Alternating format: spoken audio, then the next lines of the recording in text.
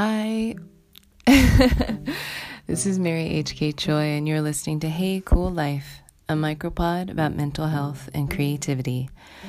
The date is March 15th, 2019, and this is episode 59.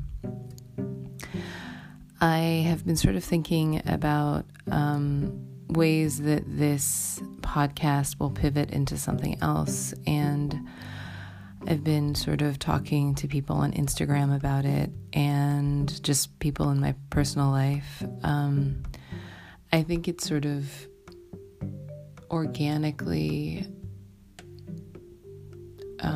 changing the nature of my old podcast, Hey Cool Job, a podcast about jobs. I think it's getting further and further away from what I'm curious about. Like, it originally started out a long time ago. Maybe 6 years ago, based on the premise that I was convinced that someone else had my perfect career, and it was like a really wonderful disguise and a legitimate front behind which I could just sort of quiz all these people who had glamorous, wonderful, interesting jobs and ask them all sorts of prying questions about the logistics. And this was prior to my book coming out. This was prior to me admitting to myself and to others that I wanted to be an author. And I was sort of flailing. A TV job that I hadn't gotten picked up for a new season, and so I was just sort of in the abyss. And it's from there that I started this podcast about jobs and careers. And I'm still really interested in the way that people create careers for themselves. I think it's I think that there's so much systemic change in every single industry because of technology and just the gig economy and just the way capitalism sort of fleeces all human beings of any stability or creature comfort. But now that I've sort of changed, and now as things have changed in my life, it increasingly feels like that sort of hustle-nomics or grind life aspect of that perspective is really unhealthy and uninteresting to me. And so it makes sort of a lot of sense that the new podcast, if I do, which I am working on, will include a guest and have much more of the framing of the way ambition and anxiety work together, and how the human being in that sort of middle squishy part of the Venn diagram handles it and manages it, or just share about our collective suffering, because I think that kind of stuff and honesty is important. But a lot of people sort of reached out and was just please keep doing the micropod, and I definitely will. For the past few days, I haven't been as compelled, and I think a lot of that has to do with just really, really easing into my fatigue. I shared about how I don't let myself complete works. I just turned in a book, and I don't let myself just sort of sit in the aftermath of that and let that be 8, 9, and then 10, and then sit with 10 and be instead of, starting the dial all over again with another piece of work, which I've always done. And interestingly enough, even as I'm talking about that, I'm realizing I do that with relationships. I always have a relationship in the sideline, which is good for addictive people because you don't really have to reflect and think about all the things that went wrong and we roll in them. And it's so weird. It's the same way. It's I think it's tied to my bulimia too. It's when I was daisy chaining things to eat, it's I always wanted to know what the next thing I was going to eat was, until I just got so full and painful and passed out.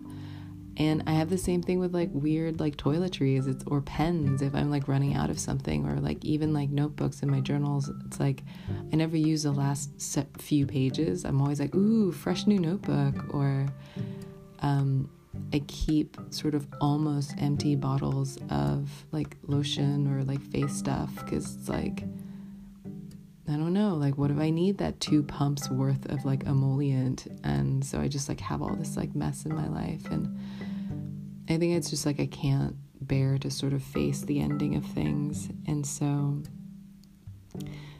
yeah, so I'm noticing that. And anyway, someone actually in the midst of, just comments about what the new pod would be and prospective guests and things like that, had a question for a topic that I thought would be perfect for a micropod. And it's something I struggle with, and it's something I talk about a lot. And this is people pleasing. I'm a huge people pleaser. It is part of... It's actually kind of interesting. It's kind of an isolating technique for me. It's like if I feel as though I've furnished something that should please someone else, like my work is done, I no longer have to be engaged. It's like I can do that thing and then retreat and isolate and just sort of be in my own head and ruminate and make myself completely nuts. And it sort of takes the onus away from me from having to engage in the moment and like deal with a present situation that like I can't rehearse and is highly unpredictable and that I have to just sort of like ride with. As a control freak and an addict, that sort of like stuff freaks me out. And so I would so much rather please someone and either sort of throw up like an artifice, not like completely conscious either, but just sort of like a version of me or an iteration that I feel to be more amenable to the situation and the person. And the thing that's interesting about that is that it sort of like really, really exercises the muscle in my mind of the thinking where other people like different versions of me than the one that I am truly or truly feeling that day, depending on my mood and like how I'm doing. But people pleasing is fucked up for a number of reasons, because if you think about the actual logistics of like the math that you're doing in your mind, it's that one, you are presuming that you know what this other person wants from you. And so, that's a lot of math. And on this pod, when I talk about being gentle, that means in a practical sense, alleviating or diminishing some of the sort of math and number crunching and sort of 3D modeling and like future conversation practicing that goes on in your mind, because for me that really contributes to my addiction and my anxiety and depression. So people pleasing creates that huge whirlwind of math of like trying to like premeditate and preemptively sort of decide what this person wants from you. And a lot of that comes from zero communication and has everything to do with, reading a situation and a whole lot of projection on your part in terms of what you feel you're lacking or what they would want and this, that, and the other, or what you would want in this like version of yourself. So that gets a little gnarly. And also people pleasing is interesting because a lot of that sort of preemptive math presumes that the person that you're trying to please wants something that you don't even want to give. It turns this into like this kind of finite and zero-sum mechanism where you're giving up something for this other person to please them. And that's based on like projection and prediction. And then it's also based on this like notion that like it's something like that they want something that you don't even necessarily want to do. For me, a lot of the time that was like people who I find challenging or prickly or who maybe I don't like that much. Like I would just get really, really drunk and I would be like, that's what they want from me. And in those contexts, like it's just, I never wanted to do that. And that sort of math and that sort of behavior, for me made me sort of check out so that I wouldn't have to sort of deal with my body and what that was doing and like my mind and like my self-perception. But yeah, it sort of traps you into this zero-sum dynamic with people that you eventually don't really even ever get to know. And if years elapse and you're just stuck in this dynamic, it's like really hard because you just never end up knowing this person. And for the other person, it's like, it can be kind of a sham because they really felt like they were getting to know you, and that person could be worth getting to know, and it could be that it's something that you'd never sort of super find out. And doing things you don't like is so expensive.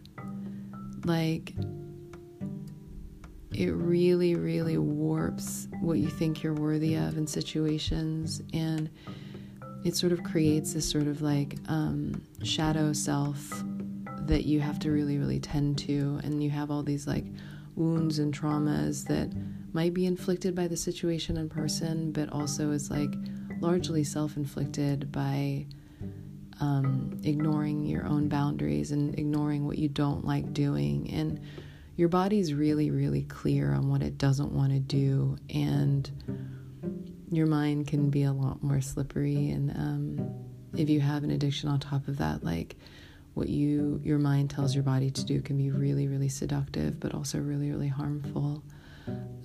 So people pleasing always feels like this altruistic thing, but I just wanted to remind people of my experience of it, which is that the more I do it, the more elusive what I want and where my boundaries are become. And to say this, I really want to also point out that this is all stuff I learned in the last year. So I didn't know anything about even my like need to people please, or that's what I was doing when I was doing something for someone, but it was really kind of at them, and I wasn't getting the recognition or love and adoration that I thought I should deserve because that action was so contrary to what I wanted and was so expensive for me.